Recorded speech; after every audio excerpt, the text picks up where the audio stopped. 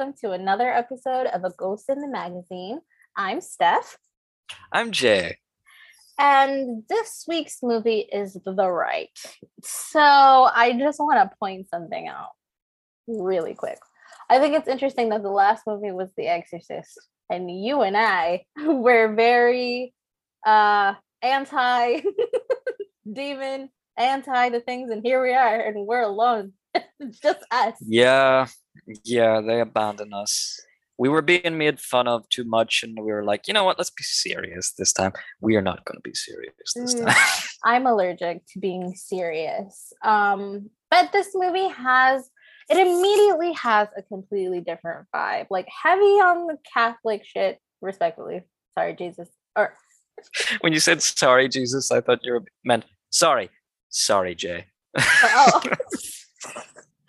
Sorry, everybody. But it's different right off the bat because there are no children in this movie.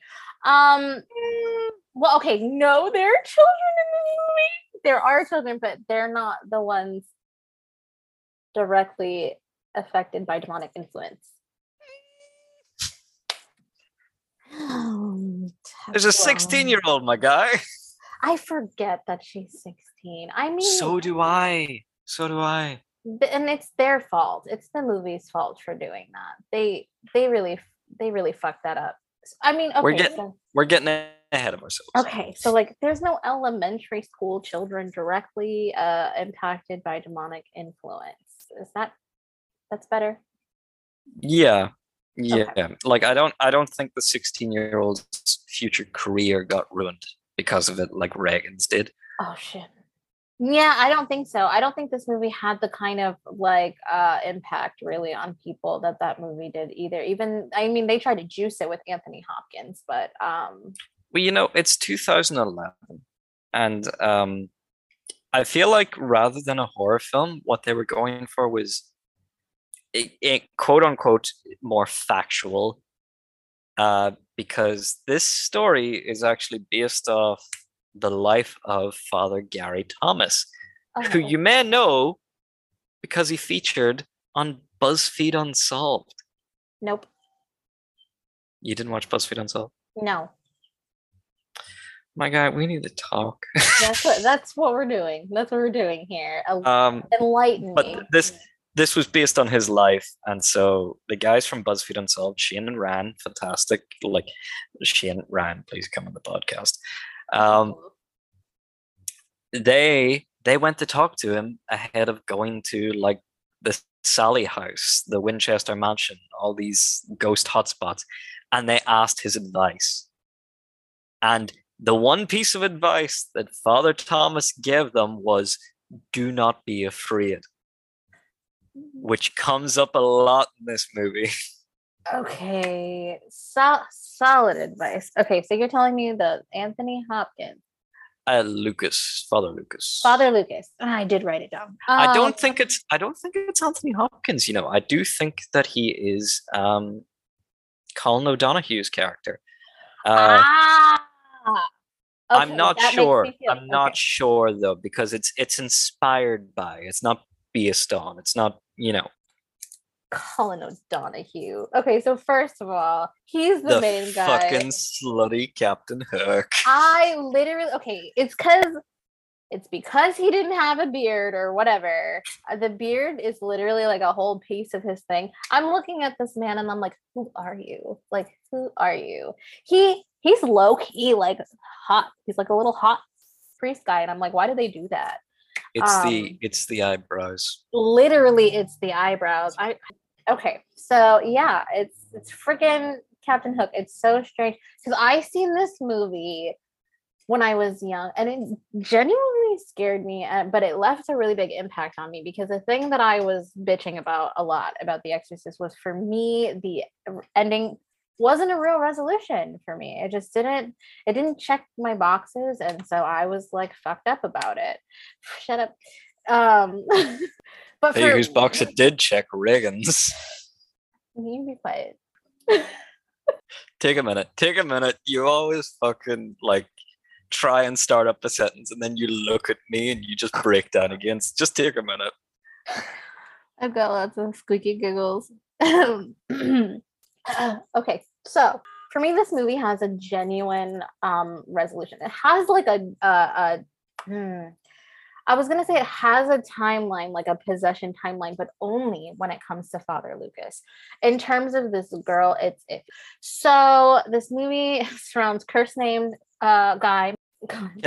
Can I just say, the name Michael, like considering what was put at the start of this film, like it's a quote from Pope John Paul II saying that the Archangel Michael Mhm. defeated the devil. I'm like, okay, It's very hitting biblical. us over the head a little bit with the symbolism, but sure, go on.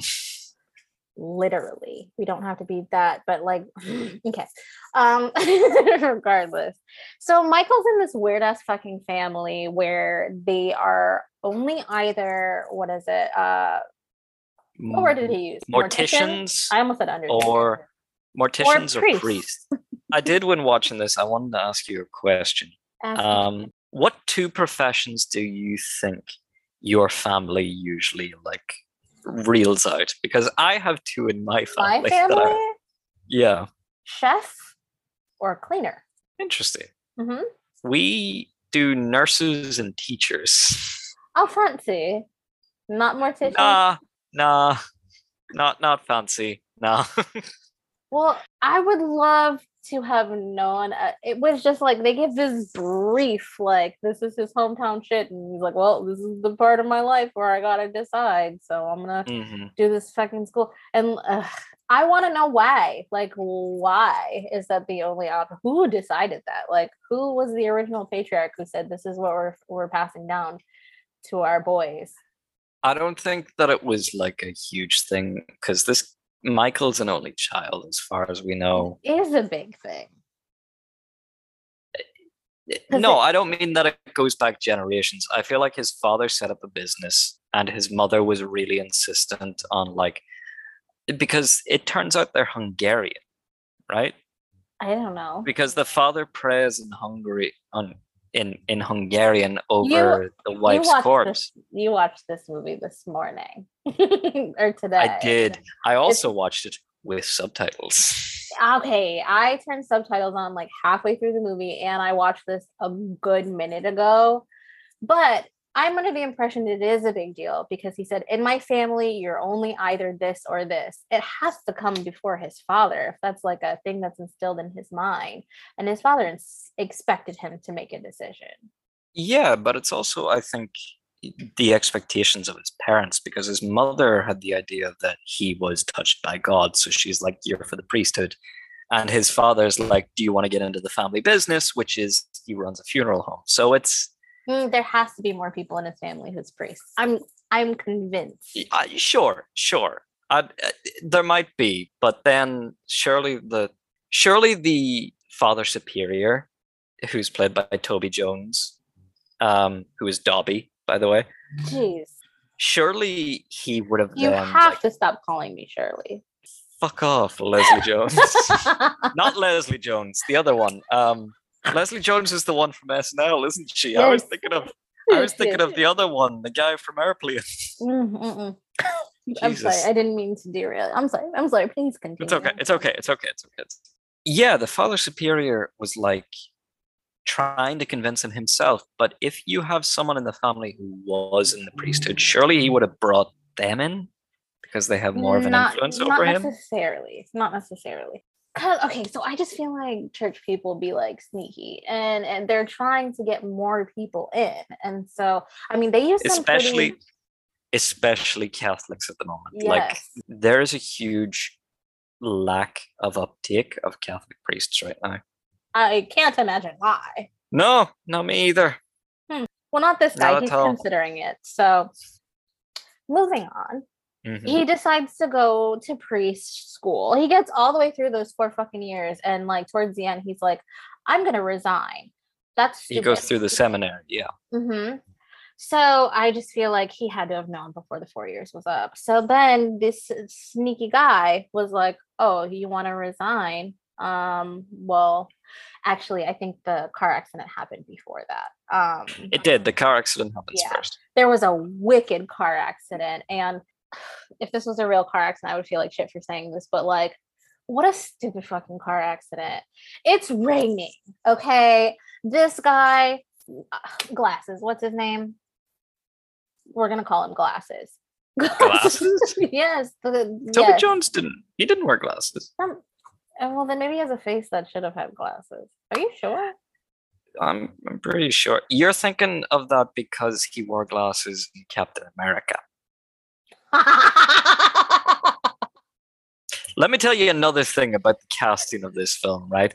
The girl that gets hit by the car, who's American, she's Serbian. The actress is from Serbia. The guy who's chasing Michael across the street, he's fucking English. Michael, he's Irish. There's no Americans in this film. I love Michael. Okay, he's my favorite. But okay, so No Glasses is trying to wave Michael down in the pouring rain. He like trips. This girl on a bike like veers out of control, and a bus just decimates her. And so she's trying to get Michael to read the last rites, and he hesitates because he's like, I lack the faith, which is a thing that happens a lot. But so I mean, he does it ultimately, but then he's like, we really can't do this. We really can't. So I need to resign. This film does have some parallels to The Exorcist, in so much as this is a young priest who is an athlete, like the other priest in The Exorcist, who I love. I love me some Father Karras. Yeah, Father Karras and Kovac. Oh my God. Oh yeah. Okay. I really feel like they were trying to do some. I'm sure they borrowed. And Karras is all for like, okay, you need to get her to a psychologist before I'll take a look.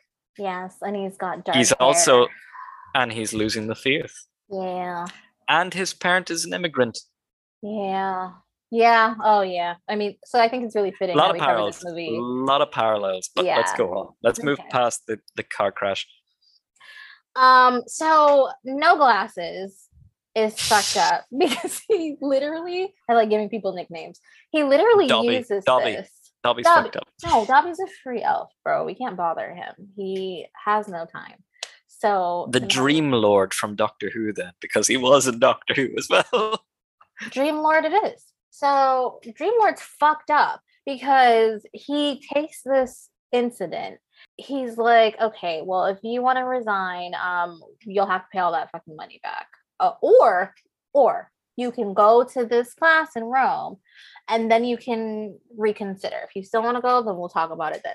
I feel like he had no intention of talking about it with him. He's like, you're going to do this and it's going to scare you into being a priest, period. Yep, that does sound like the Catholic Church, all about money. It's messed up considering even though it was an accident, this man indirectly caused Michael's trauma.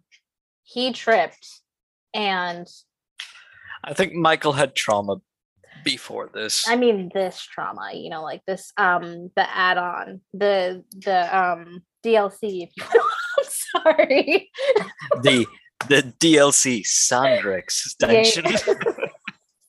So, like, what a piece of shit. You know what I mean? But, like, I don't put it above, respectfully, I don't put it above people in the church to be shitey like that to get what they want.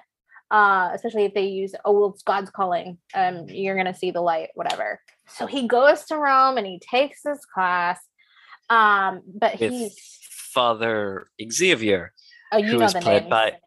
who's played by Kieran Hines, who is an Irishman.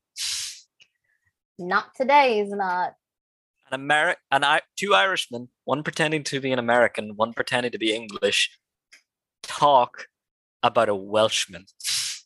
Who is actually Anthony Hopkins. Yeah, I need you to help me keep track of the geography because I don't know. They're in Rome. They're in Rome. The scariest place to be, in my opinion. Really? Yeah. Sure, it's beautiful and it's full of history, but like, every time they have something, like they use that as like the focal point for like possession shit. They really do. They do. Yeah. All right. So Michael's just a non-believer dude. He really has an explanation for everything. And so this professor guy. Professor Xavier. Oh, Now that I think about it, he was also in Harry Potter. He was Aberforth, Dumbledore's brother. oh my god, not Aberforth. Everybody is in Harry Potter, so yeah, except for us. Well, you were in Harry Potter. Listen now, I actually went to school with someone who was I went to school in San Diego with someone who wrote a paper about how the Weasleys who were supposed to be a representation of lower class Irish Catholics. Yeah. And then I was like, no, because she's not that smart. She named the only Irish character Seamus Finnegan during the Troubles, and he was obsessed with pyrotechnics. Yeah, that's a real subtle IRA reference there, JK. She's not a smart lady. Okay. Can I just say, fuck JK, fuck turfs. That part. They send him, since he's a non-believer, to go meet Father Lucas, and he's like, try this out. And I would it's an immediate no for me, but Michael's a ballsy dude. And then hot eyebrow lady comes up to him and she's like, I'm a reporter, I want to get to know this dude, and he won't reply. So she basically asked him to spy. Michael's like, I would never. That comes after he first sees the exorcism. Yeah, all right. Rosalia. Is it Rosalia? Rosita. Rosalia. I don't know her name, but you say Rosalia and it makes me think of the... Give me 1 second, I'll figure it out. Okay. Where's the cast list? Yeah, Rosaria. It's Rosaria. Yeah, like rosary. Wow. Okay. But it still didn't stop her from getting possessed. Respectfully. Okay, so we're going to stop talking about the plot now, because this is where everything gets crazy. He goes to this exorcism, and it's the 16-year-old girl. She's also pregnant, and it becomes apparent real quickly that, like, by how nervous the mom is and like all kinds of stuff, that it's an incest situation. And well, see, I actually didn't get that until your dude said it. Michael said it. Okay, I didn't get maybe that. Not apparent, but it is. I didn't actually get that she was 16 either. It's easy to forget. She's heavily pregnant. And it's very distressing to see a pregnant, possessed woman, because your immediate thought is not about her age, it's about her baby. Like, is her baby okay? But they say that, like, okay, so like there needs to be an entry point for the demon to get inside. So like there needs to be an opening of some kind, like an opening of a doorway. So in The Exorcist, it was Regan playing with the Ouija board. She opened that doorway. And with this, it was literally the sin of her father that... Yeah, it was literally the child, both children suffering for the sins of the father. Yeah, I'm getting talking about it. Let's stop talking about incest, maybe. Yeah, it just it was what it was, unfortunately. So after that point, or during the exorcism, Michael sees a bracelet on your woman's wrist, which he saw previously in a cadaver he was dressing up for a funeral in his father's parlor. I didn't even notice that. It was the eye. It was the eye that got me. The eye and the frog. I wanted to ask you what you thought about the animal imagery in this, because Father Lucas has a weird thing about the cats, the stray cats that gather around the place, but also the frogs. Yes. Okay. So cats are always in my mind like a symbol of protection. After a while, the cats, you don't really see the cats after a while. Yeah. They're literally like replaced by the frogs. They gather around the house, and the time whenever, I'm skipping ahead a little bit, but whenever Lucas gets a cut cheek while he's shaving, and that is, I think, the physical entry point for the demon. Can you just imagine a spirit trying to stuff itself inside a cut in your face? That's fucked up. It is, yes.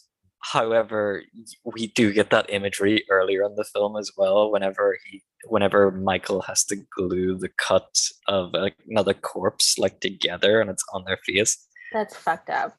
It's mirrored a little bit, I think, but also there's a cat around his ankle at that point, and whenever he cuts his face, that's when the cat runs off. Like it screeches and it runs off.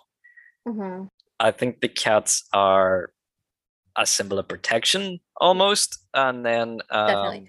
The frogs are different. Frogs are like a symbol of transformation, but also interestingly enough, can symbolize like cleansing through water because they're amphibians.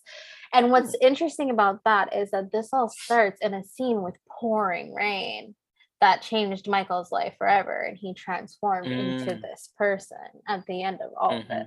And then later, whenever Lucas gets fully possessed and he sees the fresco of the Virgin and the Child Christ, it's raining as well.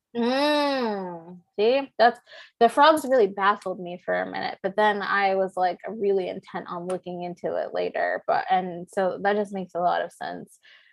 So kudos to them. I didn't look into what mules mean. I think mules are supposed to be like it. They just wanted like a clothed, like a cloven hoof. Just go fucking goats. But also, I wanted to ask you something about that because do you think that I don't necessarily believe that like we were watching for the majority of it.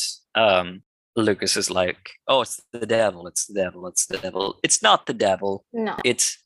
And also like guess which demon it is. The slideshow, the one demon it is that looks like a photoshopped image. That's the one it turns out to be whenever the electrics go off. Wise up, like lads, come on, we can think of better writing than this. Apparently not, but I mean, but then they inserted all this animal shit in there, so I'm like, where did you spend time? My question is, do you think it was the same demon that was in the little boy and Rosaria, or were they different? Because the little boy still seems to be affected by it. Okay, I don't think they're the same. You know, like there's always a thing of like Legion, like these things running in packs like dogs, and a lot of these things, they're just very unclear about what it is, and I think that that's okay. Like they can keep this kind of ambiguity with the spirit and still have it be impactful.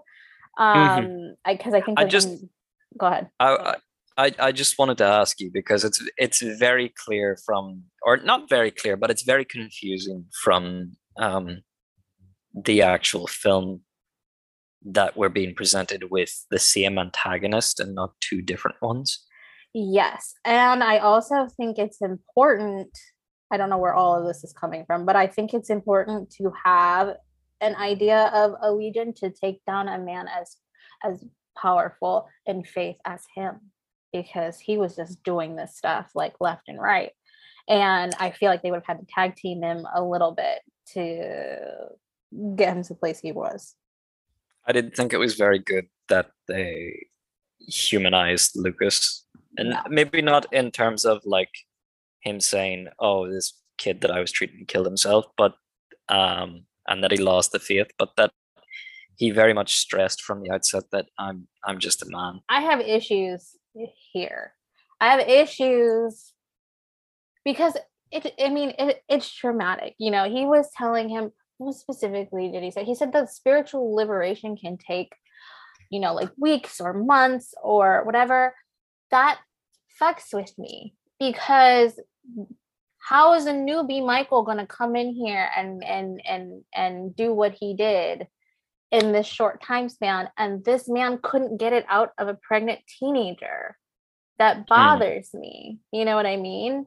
And then ultimately, you know, it ends up taking the life of the girl and her child. But at the same time, it could be just like the mode of how it happened to her, like the hooks are in I thought you were gonna say like the fact that it took the child as well as the girl, like little mercies, because imagine growing up as that child. And the way they framed that scene of like so Rosary is tied up after trying to kill herself. Um and she's tied up, she's literally chained like top of the bed, bottom of the bed, hands and legs. But then she seems to be having a miscarriage. Yeah. However, they're like whenever the police officer's talking to them, it's like whenever the police officer's talking to them, he goes, she was tied up, how could she have done that to the child? Which kind of insinuates that something Like, very drastic happened to the child. I'm glad that I don't know what happened to the child. Yeah, no, I feel like we'd have more insight if we read the book, but we're not going to do that. No, we're not. No, it's not like an Exorcist situation where we run a literary magazine. That's just a thing that's never going to be on my TBR, and I don't feel bad about it. So Rosaria and her baby don't make it, and it sends Father Lucas into this thing, and it allows him spiraling depression. Yeah, to for this thing to get at him, right? There's this scene, like you don't see much of him as a possessed man before like Michael and Eyebrows spring into action. But there's this scene, and it's like this scene and the end where the things being cast out were the things that stuck in my brain the most after watching it the first time.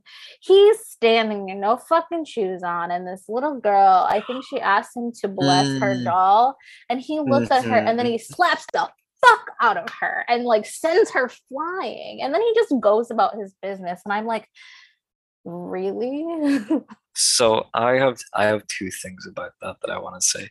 Firstly, you hear Kieran Hines earlier in the film. I keep calling him Kieran Hines. Aberforth, he also was in Belfast, which won an Oscar there recently. Good job. Kieran Hines says earlier that demonic possession can present itself through small things like a tremor in a limb that wasn't there before.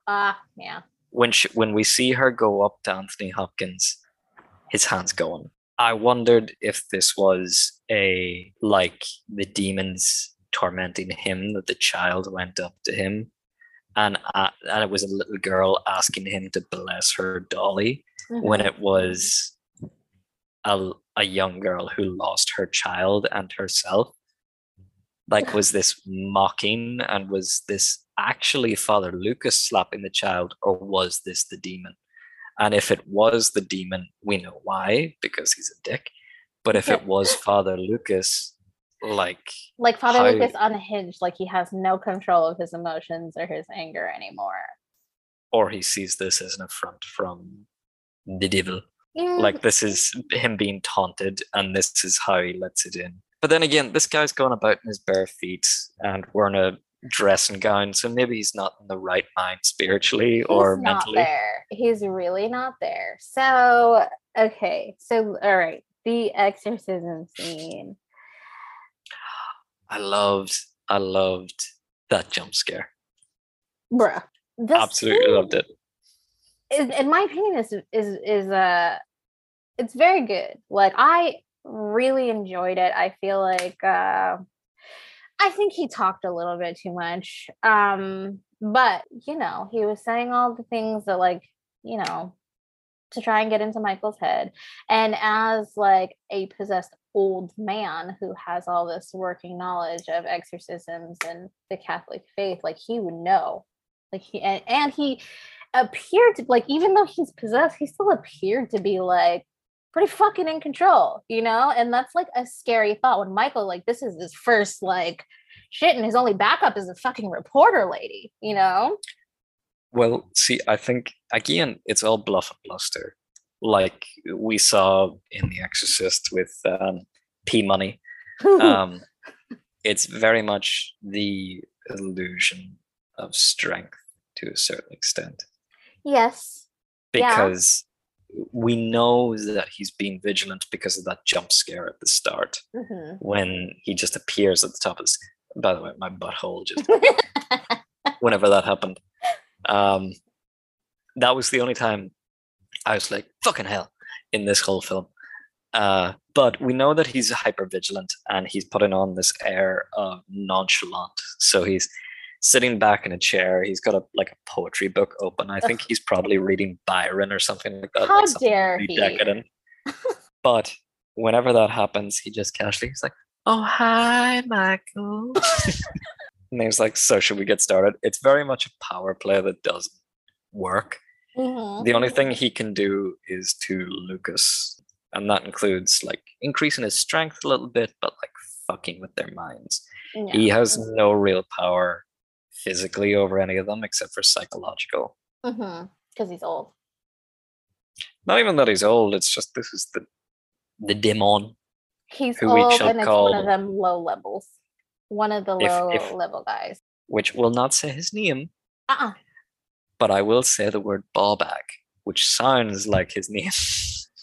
Anyways, the key to winning this exorcism for Michael was remembering what Lucas said. If you can get its name, then you have total control. You have all the power. And he forced its name out of him. And I love that close-up scene of his face, like all like riddled with demon. And he's just like, it's like being sucked out of him. And then his face goes back to normal. And you're like, ah, okay, great. Now that's over. I do have an issue with that, in Tell so me much about it. as I think it's the same issue that Elle had with The Conjuring, that this is a guy who is not ordained, Yeah. who just gets faith in like a second, who has been a doubter up until this point. I don't think that would work. Okay. Hear me out. No, it wouldn't. But I still really enjoy it.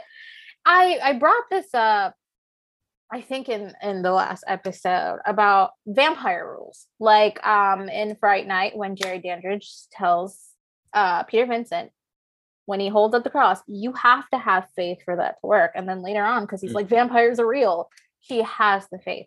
I think the rules are different here. I think the rules are very different here. And that's why, like, you have to go to school.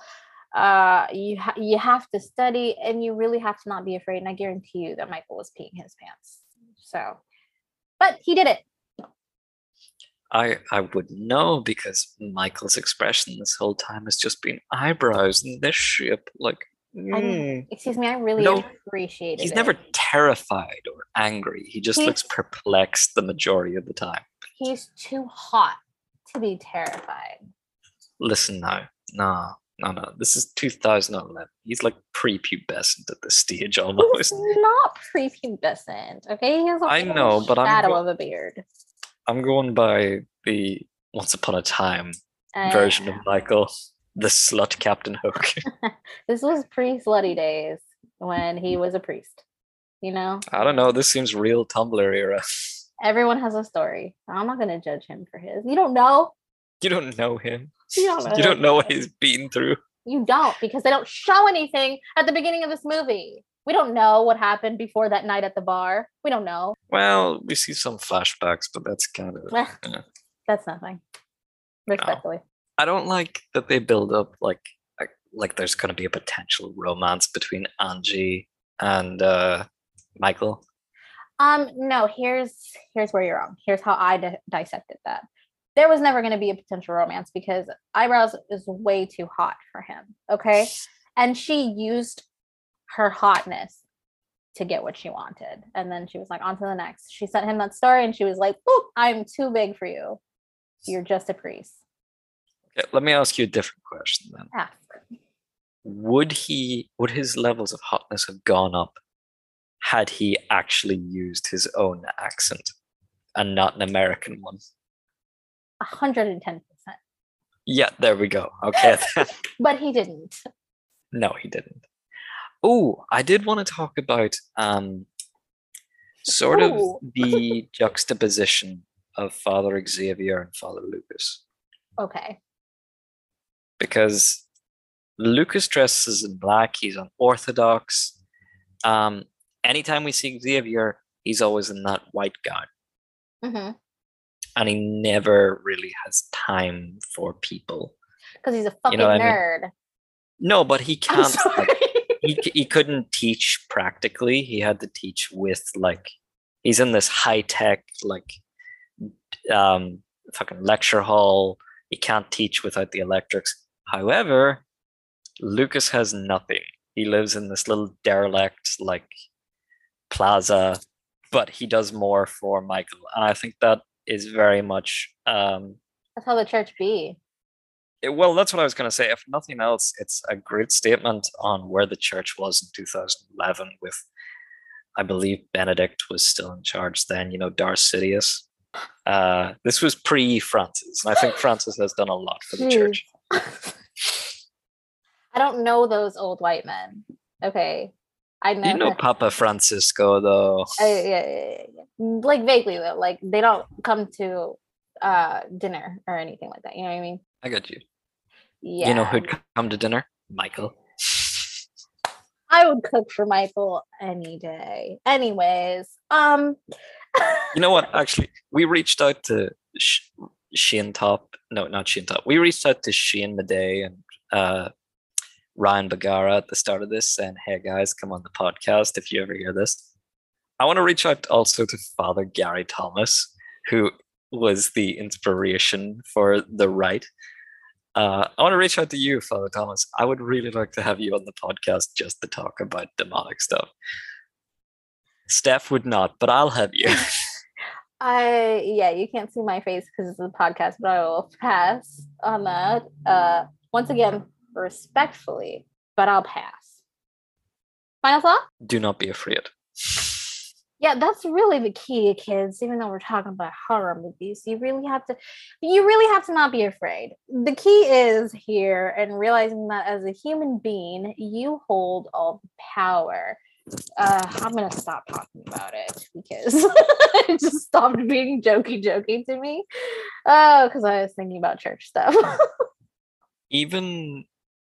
Well, that's the thing. I think what makes this less scary than The Exorcist, even though they deal with the same thing, and you do see some body horror in this as well. How this differs from The Exorcist is that The Exorcist was very much, we don't understand this. There is no rule book for this. We're lost. Whereas this one, Lucas sort of comes in being like, it's all guesswork, but I kind of got a handle on it. Yeah, because it may be all guesswork, but there are rules and there is a timeline and there was a resolution. Yeah, it's like with Lucas at least, it's like there's a level of protection here for all them cats. Yeah, it's all them fucking cats. I love them. That makes me feel extra safe out here in Miami Beach because there's tons of stray cats over here. My favorite, I call Grandpa. He just looks like a sweet old protective old man. On the scary scale, where do you put it? On the scary scale, it was like a 6. You know me. I don't do numbers. Oh, okay. Creepy wise, this is below Splice. Yeah. But above Gremlins. Yeah, this film stars Anthony Hopkins. You may know him as Hannibal Lecter, Oscar Award winner for I think The Elephant Man and also The Father. And you may know him primarily from his work in the Transformers series, The Last Night. No. Literally, every time I think of Anthony Hopkins, I think of this movie and then also Silence of the Lambs, but specifically for talking about eating that man's body part with fava beans and a nice Chianti because people were roasting him, saying it's Chianti. I'm like, does it We really got to do Silence of the Lambs and Hannibal on this podcast. We don't do enough slashers. I know, but your birthday month and then my birthday month, and I love me a good slasher. 30. I'll trade you Chucky for Hannibal Lecter. Oh, bet. Have it. Right. Give me my 2 faves. It's been lovely. But the possession fun continues in a more light-hearted manner. So the next movie is going to be John Carpenter's Prince of Darkness, which I don't think any of us have seen. I didn't even hear of it. I took suggestions on Twitter, which, speaking of, you can follow this podcast on Twitter at GITM Podcast. You can follow me on Twitter at WitchXPudding. You can follow me at Atlas_Snow. Okay, bye.